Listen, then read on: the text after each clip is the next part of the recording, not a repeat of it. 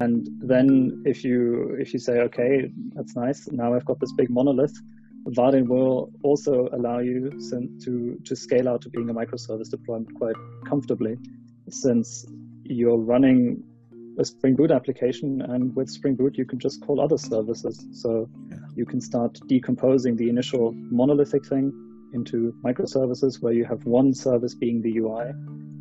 And I think, you pointed out that there's already a micro front-end deployment as well, or demo for that on Vaadin Labs. So you can even take it all the way and go micro front-ends with Vaadin and not having to learn an entirely new technology like TypeScript or Angular or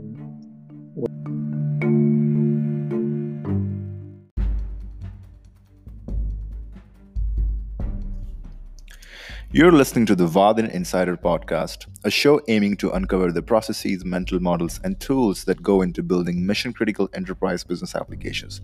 We interview business and technical stakeholders involved in the enterprise application development lifecycle and share the lessons learned from building business applications that run the global economy.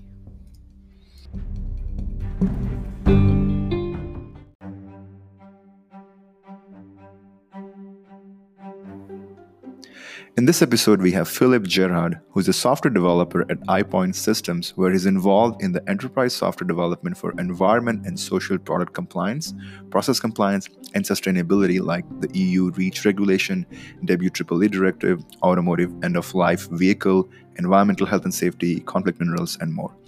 Philip and I discussed the developer experience with Vaadin coming from a Java background when building enterprise business applications, how Vaadin seamlessly works as a web front-end solution for microservices architecture, including developing micro front-ends, why Stack Overflow is often overrated and vendor-backed open source can help reduce time to market for enterprise business applications development teams, and more. I hope you enjoy this episode. All right, Philip. So before we dive into the developer experience with Vaadin, why don't we start with a little bit about the full tech stack of your business application that you're working on? So yeah, sure. At iPoint, we're developing a platform for compliance, really. So we started out with the Conflict Minerals Directive, which comes from the USA, where companies have to report on the usage of conflict minerals across their supply chain. And we developed a platform to allow suppliers to do that and for OEMs to request the information. And it's run entirely on Vaadin, and it's used by 50,000 customers across the world. So it's quite a large deployment. And we entirely run in the cloud. So we are running on Azure, currently not yet on Kubernetes for everything, but most things are running in Kubernetes as microservices. And on the stack side, we're a Java company, and the stack is basically Vaadin on the front end. Yeah. And then we have Spring and Spring Boot on the service layer. And we use messaging to communicate between the different applications, or standard REST and that good stuff. Yeah. So how long has the application been in development? As in, like, when did it start? And the initial part of it, so the conflict minerals part development started back in 2015 with Vaadin 5, but we moved to Vaadin 6 very quickly. And then since then, we've added on more aspects to the platform. So in the beginning, it was just the conflict minerals side. Now some material specific things are coming on, or just querying your supply chain for things like poverty, or rather for human slavery, or other CSR compliance, the compliance indicators. And we've added them on as time has gone on. So some things have come on in the last 2 years. Okay, interesting. So started off as with Vaadin 5, Vaadin 7.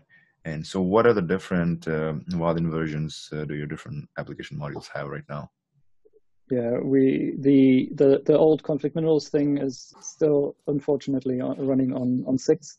We're in the process of rolling that into our enterprise offering, where we will then trim out some things to make it still available for free, since the public application is available for free. And that will then be in 7, but we will then migrate that to 14 using NPR.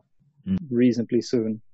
And the rest of the platform is running 7 with some applications which we usually deploy on-premise at our customers running Vaadin 8.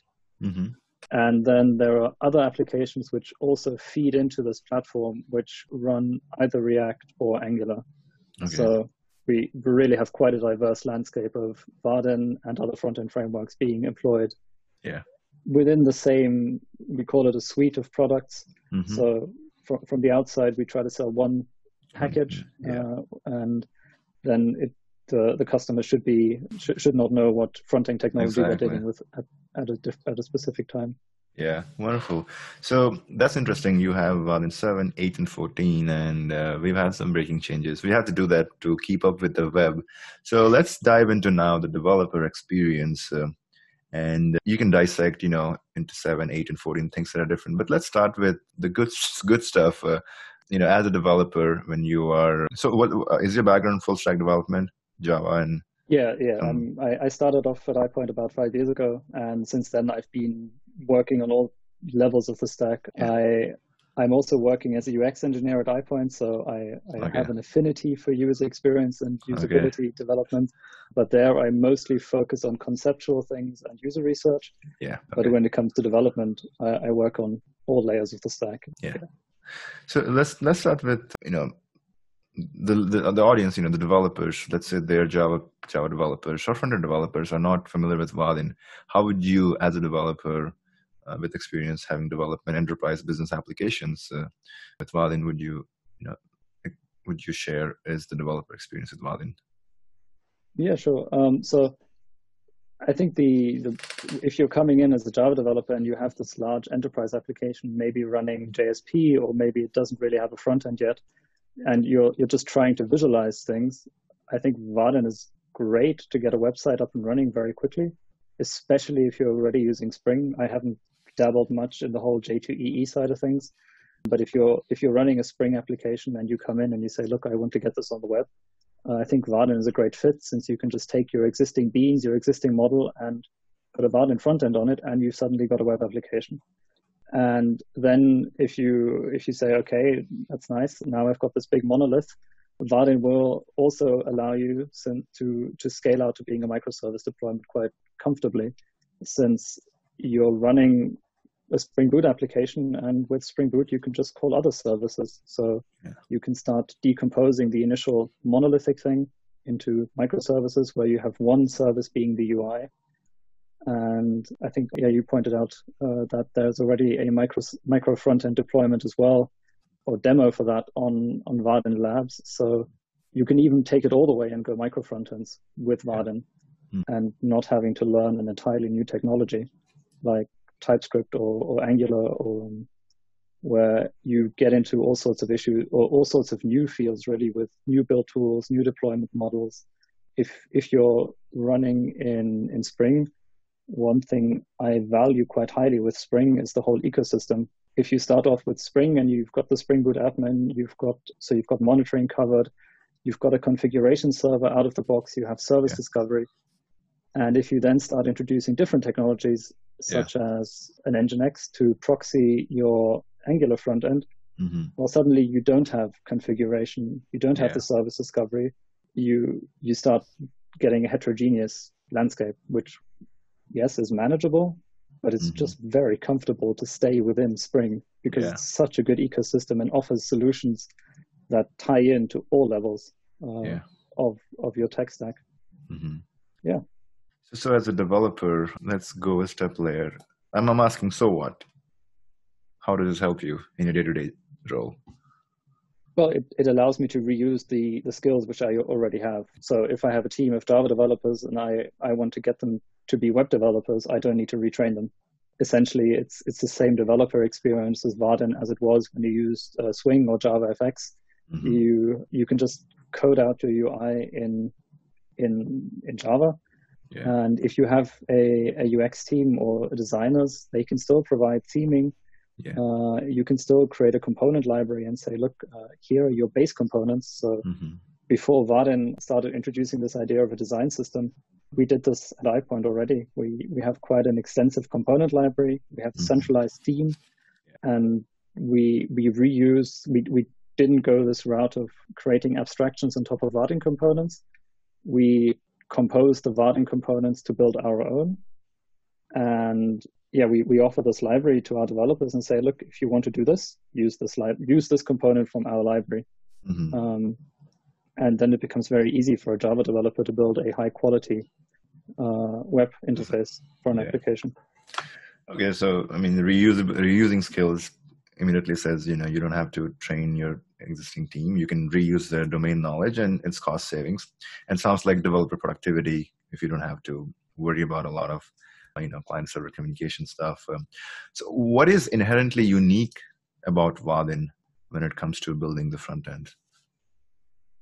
When you start out, you actually get quite a rich component library from Vaadin already. Some other frameworks you're basically thrown into plain HTML land where you have to start from scratch.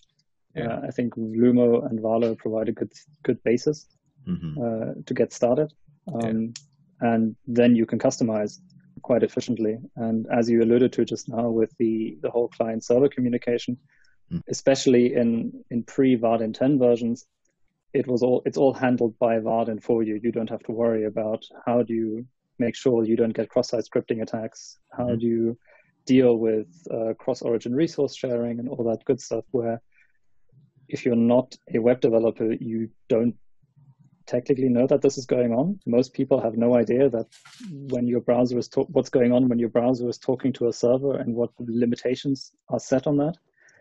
And the question is, should a developer have to care? Most of the time, the solutions to these questions are always the same. Yeah. So if you can do this with a framework such as with the same idea as what Spring did, where they said, look, we will provide you the boilerplate, which is always the same anyway in Spring Boot. And I think Vaadin does something similar for the front end, where it says, we know how to communicate between your browser and the server. Yeah. So we'll just handle that for you, and we'll make sure it's secure. And you can deal with focusing on your business things and producing high quality applications which solve the needs of your customers, and not having to worry about how does a browser communicate with a server? How do I have to build this out again in every project? And so the way Angular and React you have to do is you have to write your own service layer, REST services, to communicate between the browser and the server. Yeah, exactly. So in Angular, you would implement a REST layer for the client, which starting with Vaadin 15, you can do in Vaadin as well, where you're just building the client-side views with lit elements and TypeScript. But even there, Vaadin takes a lot of work off your hands, since you can define the API in Java, and then Vaadin takes care of generating the client on the front end, making sure it's up to date, generating the appropriate model classes in TypeScript based on your Java beans, and maps the types intelligently. And then you just import them and use it. And really, it doesn't feel very different to having used the Java API. Just now you're doing it on the client, and suddenly you're in TypeScript, but there's no real experience difference in that sense. It feels very familiar. Interesting. So I wonder if we can dive into a little bit on the how you guys are using the microservices side of thing on the architecture, because the question that I often get is, Vaadin, it's okay, but we are re-engineering our portfolio, and we are now going microservices and I hear all the buzzwords, Kubernetes and Docker containers and clusters. All right, okay. So can you help us understand what does your architecture look like? And let's go from there. Yeah, so currently we have different, in the platform we have things we call apps, and we have this one portal application, and essentially what it is, it manages your applications that you have, and you can do user management. And then you navigate to an app, which is one instance of a Vaadin app server running. So we don't have micro frontends right now, but or the front end app server doesn't contain any data. It doesn't contain any information on any backend logic in that sense. So just a static page. No, it's not a static page. It's a Vaadin. It's a Vaadin. It's a full Vaadin application. So it's not a static page, but you don't have a database connection. You don't have many things you would usually find in the backend. And then we use OAuth 2 to do the authentication. And then the Vaadin front end server will reach out to the various backends to gather its data it needs to display. We quite heavily use the model view presenter pattern. So when we look at our front ends, all we really see there is a model, a view, and a presenter. And then we have one more abstraction layer, which abstracts away the exact implementation of how we communicate to the backend. So some things we just wrap to say, look, this could be done over REST, it could be done over messaging, or it could be a WebSocket connection. And we really don't want to deal with this in Vaadin. We want to deal with this at the boundary to the backend. And also in that layer, we do the transformation between the different data types. And then, the backend is just a standard microservice as you would expect it. So it has the database and all that stuff. So anything else? I was just going to say we've gone down this road of micro frontends a little bit, where we don't do it at runtime, but we actually do it at compile time.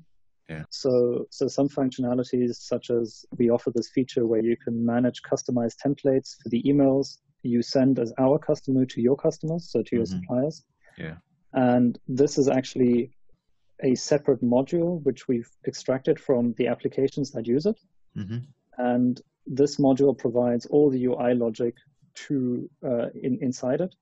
And it maintains its own data model. If you look at the Onion architecture popularized by Victor Renta, then we follow that approach. And then this module is being used by the front-end applications. And all they do is provide implementations of some interfaces to provide the data. And then this module will provide implementations of a view component, a Vaadin view, which we then inject using dependency injection from Spring. So it's basically a micro frontend at compile time, which is really quite powerful for us. We had situations before we did this where our product owner would come in and say, look, I need this feature here. And 2 weeks later, he would come in and say, I need this feature over there. And the first time around, the user story was, okay, let's break this down and see what we have to do.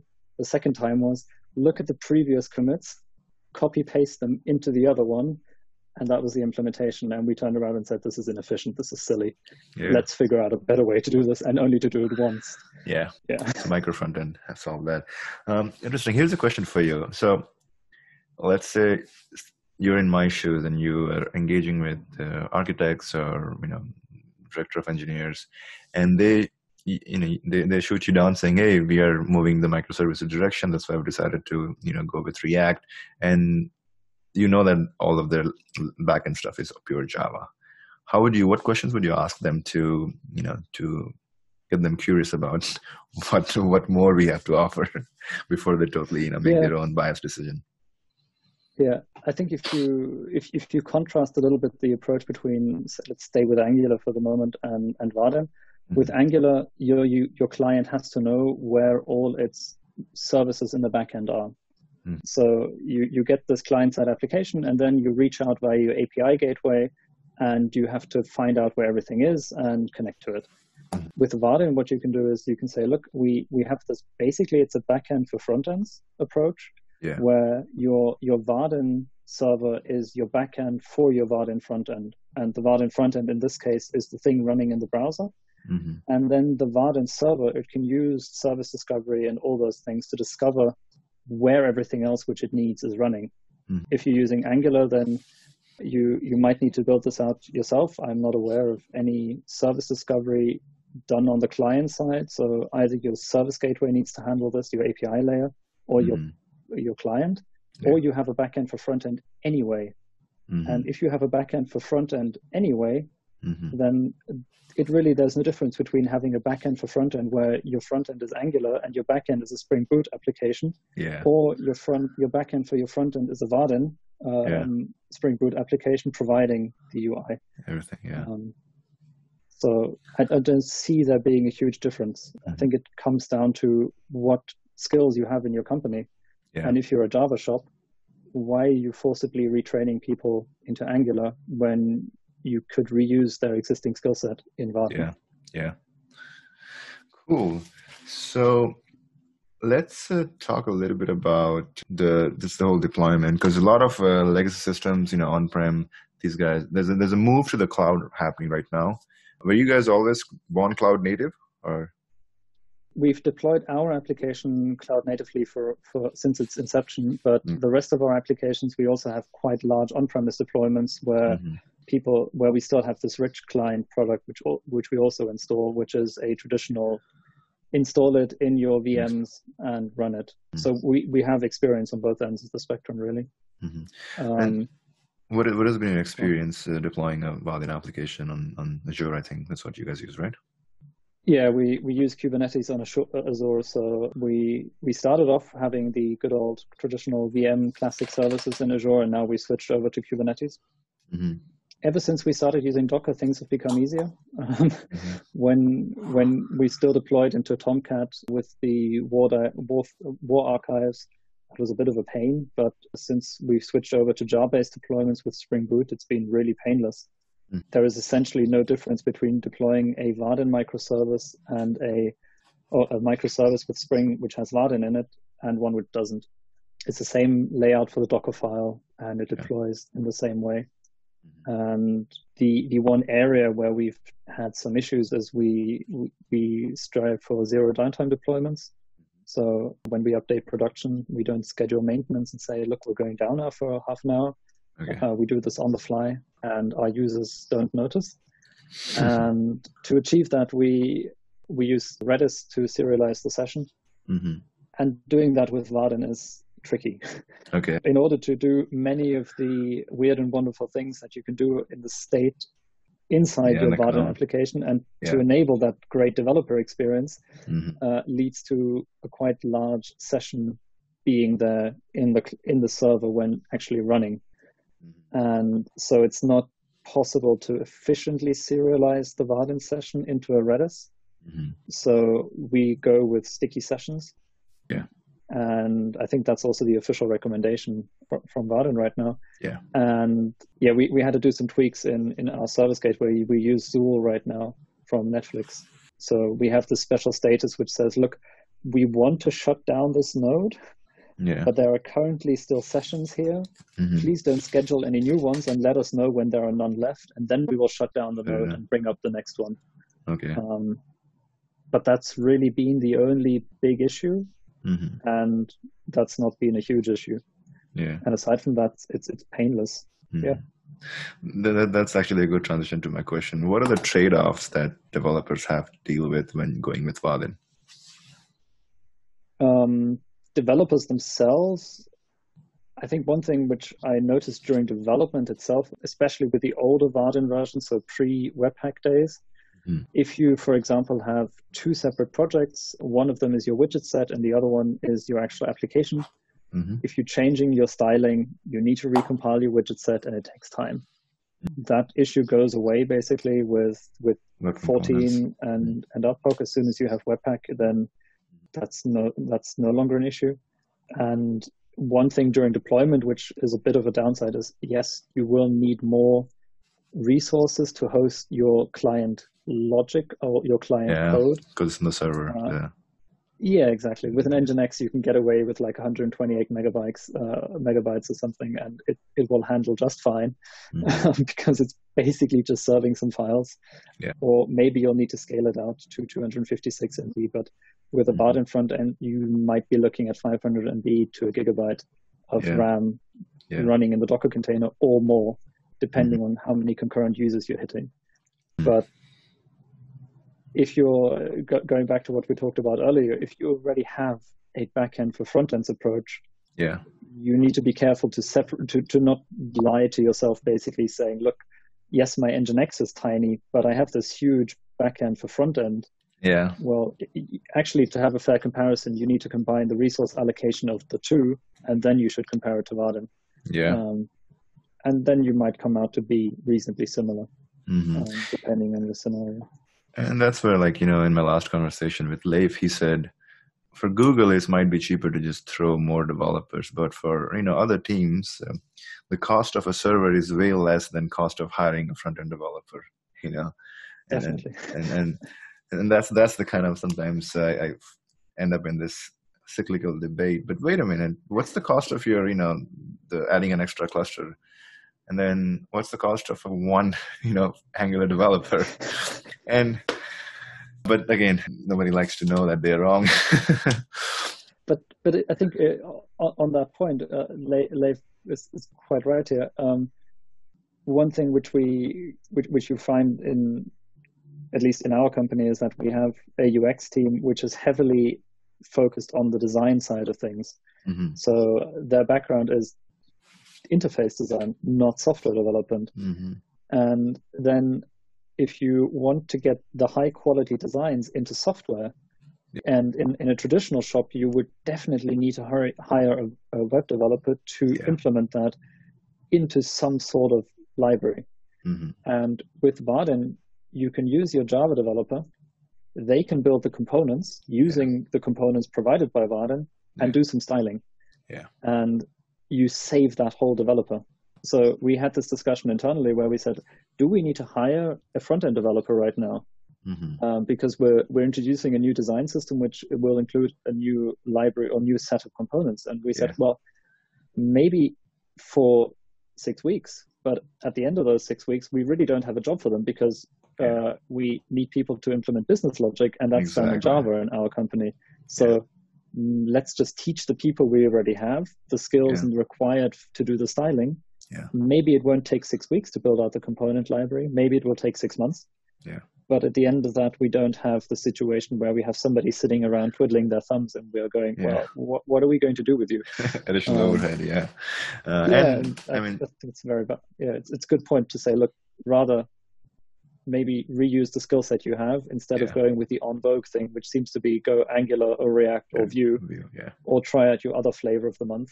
JavaScript framework of the month. It's almost of the week by now. And I think I forgot to add that Leif was also mentioning that Google's scale with the amount of concurrent users, they have a 5% cost savings in the server cost is way more than the salary of a developer. That's why they can do that. So for enterprises, who are in the business of banking or logistics or manufacturing, they need to start questioning the total cost of ownership, and like you said, overlapping both the back end and the front end resources, and then have a high level zoom out view to make a better decision rather than going with what Gartner is saying. Yeah, exactly. And I think this is also a conversation which people often have around microservices themselves. If we look around at conference talks and what the gurus of the microservice world are saying is, no successful microservice project has started out as a microservice. You start out with a monolith, and then you see if your business idea has value and if there's any point to this feature. Yeah. And then you start decomposing it. And I think Vaadin is a great fit here, since you can easily spin up a small Vaadin application. Exactly. Yes, you start out with everything in one thing, but you have your UI, you have your backend connection, it's all there. Yeah. And then you go, hey, this is really cool. Let's start decomposing it. And then the first thing you do is you take out the database connection, for example, and you separate that out. And if you did that with Angular, then from the very beginning, you have to worry about things such as client-server communication. With Vaadin, Vaadin takes care of that. And I also don't have to redefine my model twice. One thing I really hate is having to write out my bean 2 times. I have to do it sometimes on the front end and the back end. I'm just sitting here going, why? This is such a waste of time. Yeah. And sometimes, and if it's once in TypeScript and once in Java, it's just tedious. And if it's a small initial a quick shot project, I can do it with Vaadin all in Java, and I can even go, fine, I'll use my entity, which I store to my database, in my presenter or in my Vaadin view. And I don't have to worry about DTOs and UI beans and all that stuff. I can just take my UI, my entity, and display it in the table, and then build out from there. Yeah. So one of the questions that I get is from developers, from managers, from architects. Yeah, Stack Overflow, we don't find any Vaadin developers. The community is small, but for Angular and React, we always get answers. How would you tackle that response? Yes, you will find lots of information for Angular, but 99% of it is outdated.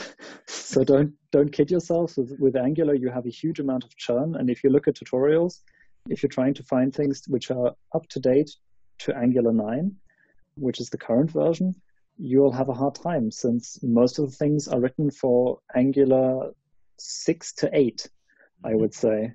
And you even occasionally still find the old Angular JS article.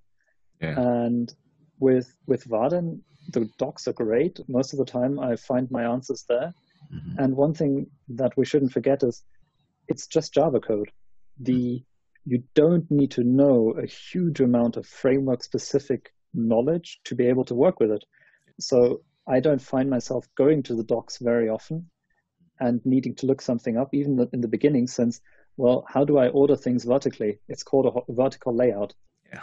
Well, that's pretty intuitive, and I can discover that with Maven, for example, or I can just go to the component library. And then to find out what objects or what methods are available, I just use autocompletion, and Exactly. I don't need this documentation all the time. Yeah. And that's far more efficient, having a framework which you don't need to go to Stack Overflow for. Mm-hmm. That just works. If you're going to Stack Overflow, you've run into the situation where you already have an error, and you've reached the end of your knowledge with the documentation and the things you can deduce from the code in your IDE, and then you start reaching out. And with Vaadin, I often find myself not having to go that extra step, since I can figure things out from the docs or from what I see being the error or what's in the IDE and what's happening. Mm-hmm. I think the maths the developers I have found often fail or ignore to do is the opportunity cost. Because if they are spending a whole day waiting for someone at Stack Overflow to answer the question, that's 8 hours of their hourly rate that the business is paying them for no action, no work is done. Yeah. And Vaadin has the whole support model where you have a question that you didn't find in doc, or you don't want to waste time navigating our website. You can just ask the question, hey, how do you do this? And you get a response back, I think, which you have access to, right? Yeah. And there's lots of tutorials available. So if you're asking yourself, how do I add a login form using Spring, there is a Vaadin specific tutorial provided by Vaadin which does exactly that, and it's kept up to date to the current Vaadin version. Yeah. So you don't actually need to go to Stack Overflow. You can just go directly to the source, and it works. And you have this GitHub project which you can just use, which is great. Yeah. So now that Vaadin 14 LTS long-term support version is out, our recommendation is to pick that, because you can enterprise systems, teams, companies build that for the next 10, 15, 20 years, right? It's not like startups, it's start and go. So what do you see as a developer when you have an option, and you're a Java guy, but some HTML, CSS, and you're hearing all this craze about React and Angular, and this, you haven't heard of this thing called Vaadin 14. When you are tasked with building an enterprise system that will live for the next 10, 15 years without much disruption, you're an architect.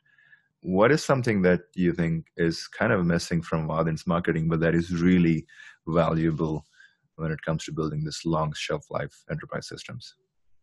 Yeah, I think it's alluded to sometimes, and it's even mentioned in this comparison which Vaadin brought out recently between Angular, React, and Vaadin. One thing I value quite highly is the extremely long LTS support. Having a 5-year LTS version is rare, and if you are willing to become an enterprise customer with Vaadin, you can get an additional 10 years. So you're looking at 15 years of LTS support for one version. And if your startup isn't successful within 15 years, then I think it's probably failed. And after 15 years, you can go in and say, okay, we'll upgrade our framework once. And then you've got another 15 years. And at that point, you're 30 years old, and either your company's, or you've been in the business for 30 years, and either your company's been sold, or you're hugely successful, or you're about to retire. So really, you have this, you're avoiding this churn where, especially as your company grows, you need to have lots of conversations with the other teams.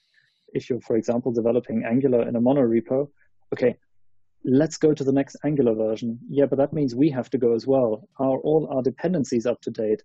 When shall we do the switch? And all these questions you have to ask, and you have to do this yearly. And with Vaadin, you can say, okay, we can just develop our front end, and our front end will not have security flaws.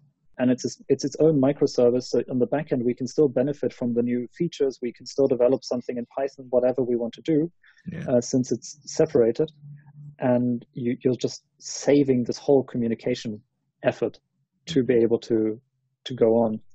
And we recently partnered with a company in Hamburg, or recently, I should say 2 years ago, so it's been a while. And they're traditionally a C# shop. So they don't have any Java background, and they're not going to learn Java now. But with Vaadin, we can, especially with Vaadin 15, so not 14, but 15, but even with previous versions of Vaadin, I've done this all the way back to Vaadin 7, we can reuse the Angular web components in Vaadin. So if we want to share some functionality, or we want to share some UI components with them, that's perfectly possible. That's not going to stop you in Vaadin. So I often hear this, yes, but we can't share code between client-side frameworks and Vaadin, and that's not true. You can do this with all versions of Vaadin that are currently available in the wild. Yes, granted, with Vaadin 7, it's slightly more painful than with Vaadin 15, but it works. And if you're on 7 like us, then you should really be going to 14 with some steady speed, which we're in the process of doing. And also, I think, could you talk a little bit about how are you guys using multi-platform runtime tool to run the Vaadin 7 and the 14 together at the same time? We had the migration assessment with Ben, and what really came out is we have there's two options really. We can go the big bang approach, or we can go the phased approach. And for one of our applications, we're looking at around 500,000 lines of code, and we're not going to do that big bang. It's just too large. And we can't shut down the company for 6 months and say, look, let's talk again in 2021, especially in the current COVID-19 situation.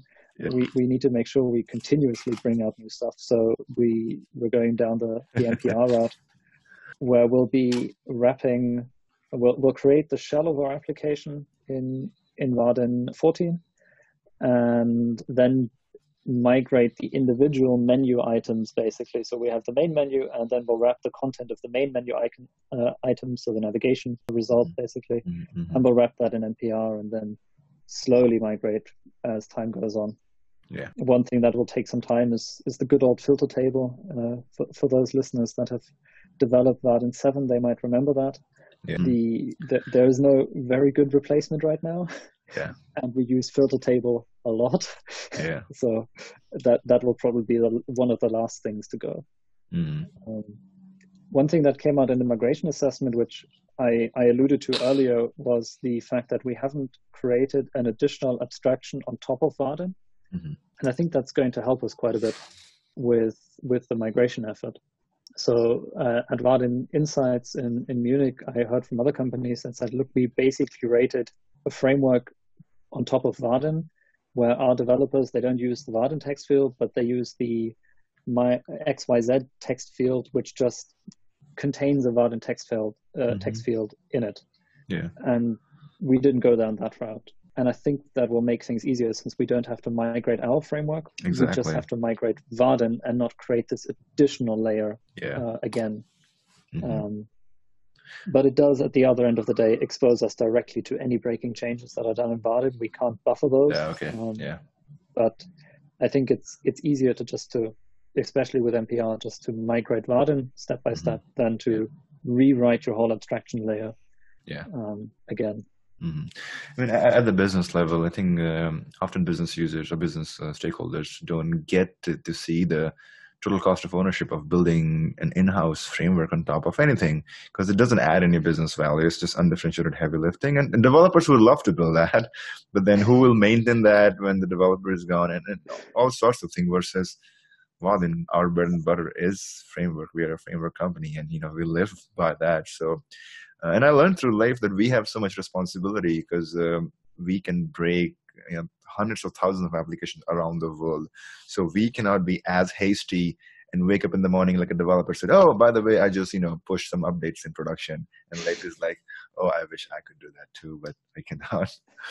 As a framework vendor, it's too much, a lot of responsibilities on our shoulders that I've become recently aware of. Yeah, maybe on that point, I think Vaadin has been very diligent with that responsibility. If we take out the jump from 8 to 10, it's been quite smooth sailing between the versions. And even with 8 to 10, there's the MPR tool, which makes it so much better than having, when I look at the other huge jumps like you had from AngularJS to Angular, where you basically had to rewrite everything. Yeah. And some people were like, well, I might as well just go to Vue because it's less rework. And if I now look at, I've been developing this Lighthouse project with you guys, and the jump from Vaadin 15 to Vaadin 16 has been so painless that I'm cautiously playing with the idea of saying, well, maybe it's viable to not go LTS at this time and just go with the release cycle, since the amount of changes that are actually breaking are not huge. And while I enjoy 14, with 15, I really do like lit element.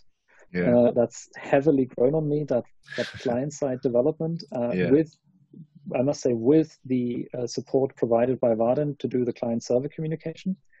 So it's been quite a smooth transition from 15 to 16. And if it keeps on going like that, then I think some companies, especially for smaller products, and if we're talking about micro frontends again, then that might actually become an option to say, look, our maybe less crucial things, well, keep them on the regular cycle, not on the LTS versions, just to see where things break, to get experience, and then we can move our big chunks to the LTS versions incrementally.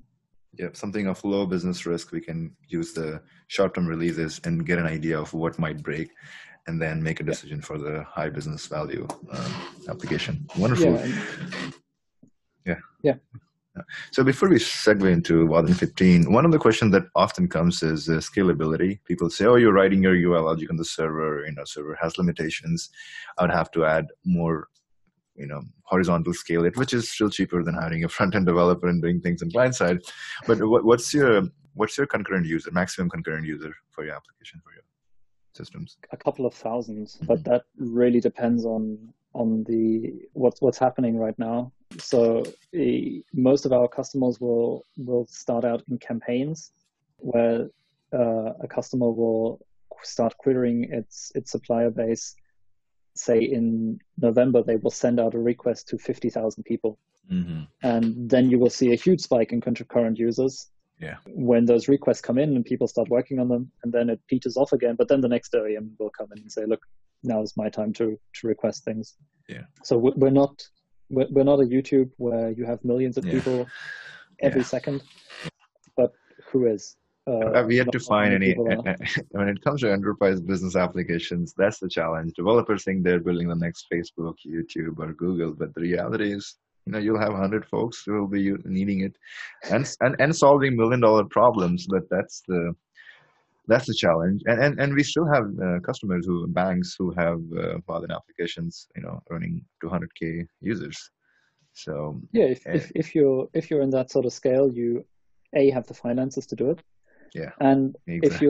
If you've got 200,000 concurrent users, then maybe the time has come to think about doing something different. But that's okay. It's I think with software developers, I often see the spirit of, I have to start developing like Google from day one, or I have to do it like eBay from day one. If we look back at the history of eBay and see how their architecture was 10 years ago when they were a small shop, well, that wouldn't sustain their current business. And most people would go, that's not very efficient, and that's not a very good architecture, but hey, it solved the problem. And at the end of the day, back then it solved the problem. And at the end of the day, as software developers, we need to make sure we're actually solving a problem and not doing it just for the hell of it. As you said earlier, if you give a software developer the opportunity to develop a framework, they will develop a framework because it's fun. I admit it is fun, but it doesn't add any value. Exactly. and starting out planning for millions of concurrent users when your company has 0 customers. I would prefer to get a customer, at least one, who pays my bills, than plan for millions and get 0, because I'm not going to get my project off the ground because it's so complex. Yeah, and it's there's a lot of biases in effect there, because people nobody got fired for going with microservices or React or this, and developers like bleeding edge technology, and that's an interesting observation I've had, that Google and Facebook are solving Google and Facebook level problems. Your company, you guys are 200 employees, and you're a totally different domain, and replicating that does not make sense to me. But again, that's a ongoing conversation. Why don't we spend let's talk about Vaadin 15 and how is it different? And I'm actually excited to hear that your migration from 15 to 16 was really smooth. So let's talk about that too. But what are you doing with 15? And yeah. So back when 15 was still in beta stage or release candidate stage, I was approached by our customer manager if we want to do a Lighthouse project, and said, sure, fine. And since we have this distributed platform, we need to figure out where specific business transactions are. So we use messaging to communicate. And since the applications participating in the platform are dynamic, when you send out a message to a company, you don't actually know where this company is.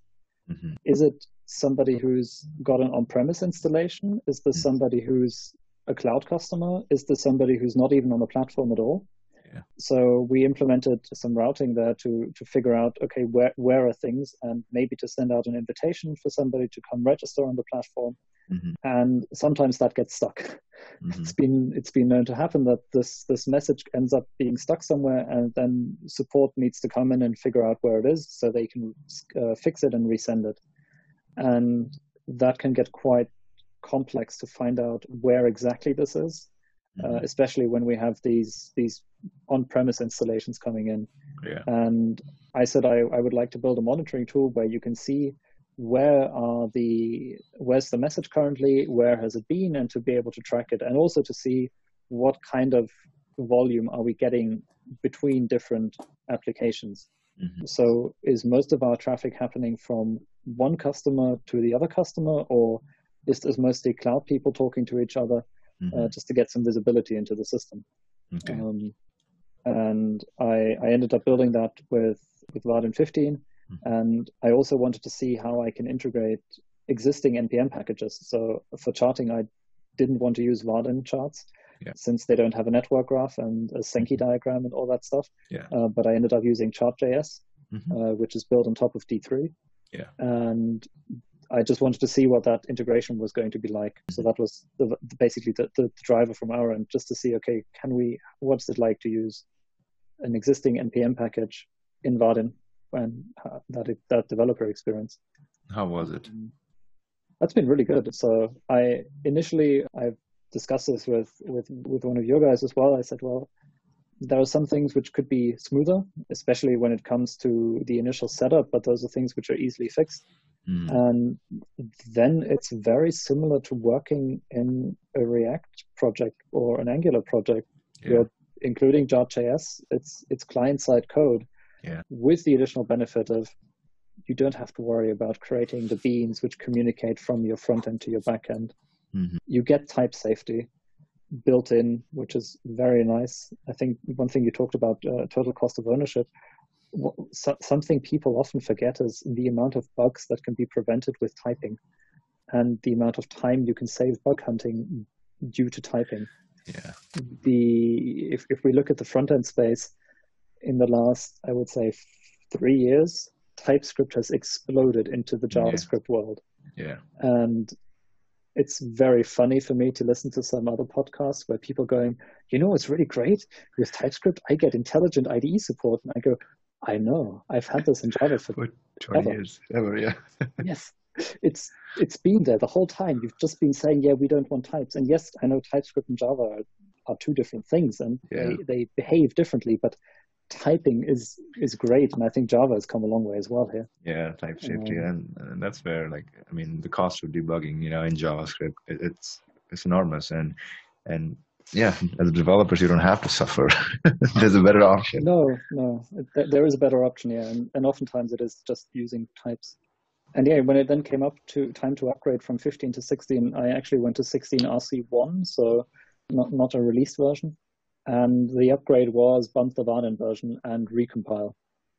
That was it. And nothing broke. Interesting. What's the process like to upgrade? Is it just updating the dependencies on the POM file? Yeah. Same thing. I went into my POM file and I have one property which manages the Vaadin version for me. Yeah. And I upgraded one line. I ran my Maven build and started my application, and I was using 16. Wonderful. Yeah, so that's one thing why I said earlier, well, I'm cautiously optimistic that it might be possible to develop some low-risk applications off the LTS train and on the latest train. Yeah. Because it's been so painless. Yes, I know there is no guarantee it will be this painless all the time. Yeah. But the effort, if it's less than a day, is less than oftentimes with other frameworks. Yeah. I mean, one community announcement for everyone listening, right? Vaadin, the Lighthouse project is with Vaadin. If you want to try out Vaadin 15 and write your, UI logic on the client side on TypeScript, we are, collaborating, and so that you get access to our R&D team members and, are able to share your developer experience. And we will also accommodate your any custom use cases that you guys have. So just an announcement. What about, so since it sounds like Vaadin, the client-side development model, it's kind of sounds similar to React and Angular.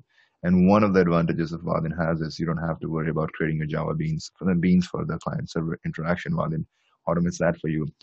Are there anything else that is inherently unique to Vaadin 15 and onward that currently is a additional work or, ends up being a cost when you go the other library route? Yeah, as has been done with the previous Vaadin versions, the communication layer is handled for you as well again. So Vaadin Connect, as it's called, is doing this whole communication from your browser to your backend for you, making sure that it's secure.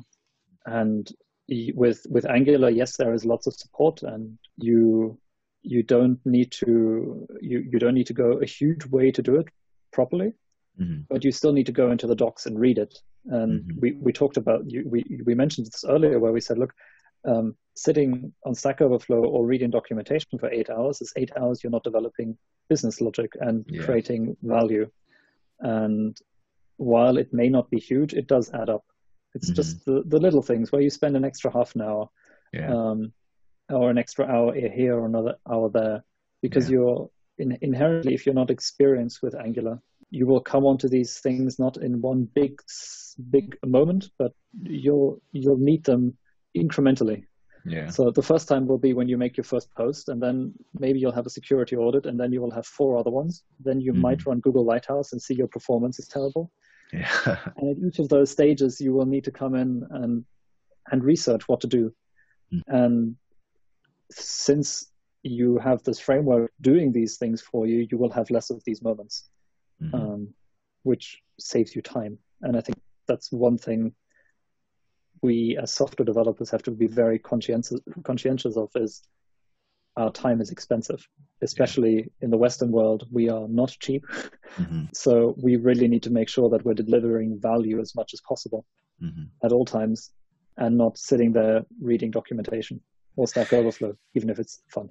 Here's a question that I have, curious question. So during the PI planning, as a developer, do the developers get the message that we are here to create business value, and unless, we are solving a business problem?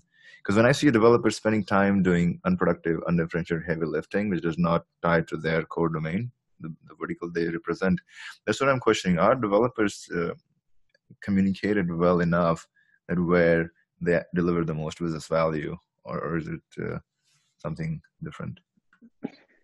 I think that depends heavily on the culture inside the company. At my company, we do focus on that quite a bit, where our PO will come in and say, look, this is what we're trying to achieve, and this is why why this is important for our customers. But one thing, I think it's just human nature. What happens is you're sitting in front of your problem and you say, well, this could be elegant. Mm-hmm. And then you go, well, I like building elegant solutions. Mm-hmm. So you build this elegant solution and you spend an extra 3 hours on it. Yeah. And the question is, well, nobody's used this feature. Maybe nobody will click this button ever. Why did you build an elegant solution to make sure that this particular implementation is perfect? I think that's one thing where we as an industry have to make sure we're more data-driven, where we actually monitor how often do people interact with this specific feature and how long does it take? And if we find out that this button, which takes maybe half a second to do something, is clicked once in 2 years, then probably we shouldn't have developed this feature, granted, that's true. But at the same time, there is no point optimizing it. Yeah. And when people start clicking it and hammering it every day and it's bringing down our servers, that's when we optimize. Mm-hmm. And that might not be the fun thing, the thing where as a craftsman, and I think software developers are craftsmen in a sense, mm-hmm. It's slightly disappointing to build a bodged solution or to hack something together. But at the end of the day, the first thing we need to do is make sure it works, and then we can beautify later on. Yeah.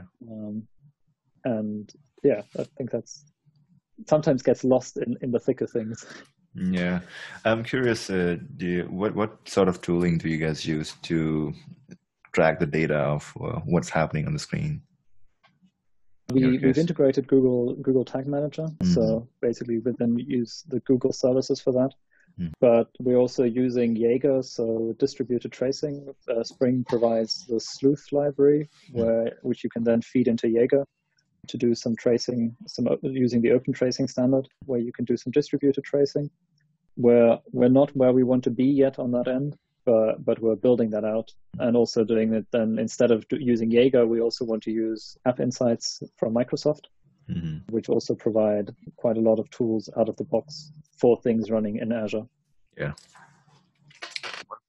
What about testing? How are you guys doing testing? Currently, we mostly test behind the UI layer. Mm-hmm. So since we're using MVP quite heavily, we will test from the presenters downwards. We don't actually test, is Vaadin going to display this button? But mm-hmm. we will call the presenter and then see if the correct methods in the view are being triggered. Mm-hmm. Because we don't have lots of UI logic in our components. Okay. And if I tell Vaadin, put this button inside this layout, I can be reasonably certain it's going to happen. And I don't need to, you could test it, yes, but we haven't had the huge value to do that yet. So we have a huge amount of test coverage on the logic side, but it doesn't actually test Vaadin extensively. Mm-hmm. We've been looking at doing some end-to-end tests where we then also hop from different applications. So you would log in, and the login is one microservice. Then the OAuth redirects you to where you want to go. Mm-hmm. And then you go into your business application and do that whole flow. Mm-hmm. And we would be doing that with Selenium. Mm-hmm. But we haven't gone down that road extensively yet. We're in the process of developing that further. Okay. And one thing that people often say, Vaadin generates these strange HTML layouts and you can't test that efficiently. I would say that's not true, because one thing you can definitely do, you can set your IDs manually. Mm-hmm. And at the end of the day, all that Vaadin does is insert HTML tags, and they're not magic. Especially if you look at the new Vaadin versions, if I look at my Java code, it says vertical layout, horizontal layout, and inside the horizontal layout, I'll have a button. If I then go to my HTML, I'll have a Vaadin vertical layout, a Vaadin horizontal layout, and I'll have a button. Yeah. So I don't see the huge disconnect here, where people are saying if you are having a server-side framework, that might be true for other ones. They mm-hmm. generate weird and ugly HTML. Mm-hmm. I don't feel that's actually very fair, since everything that Vaadin does these days is a web component. Yep. And then your HTML basically looks like your UI structure in Java, and you can quite easily compare back and forth, which makes many things easier. It makes the testing easier, but it also makes things like styling easier, since if you can quite easily reason about your HTML page based on your Java. And if you then look at your HTML and you're trying to figure out, okay, I want this specific button in my component to have a different style, I don't need to think about this whole new structure. I already know what my Java structure is, and then I can easily reason about my HTML as well, and then about the CSS.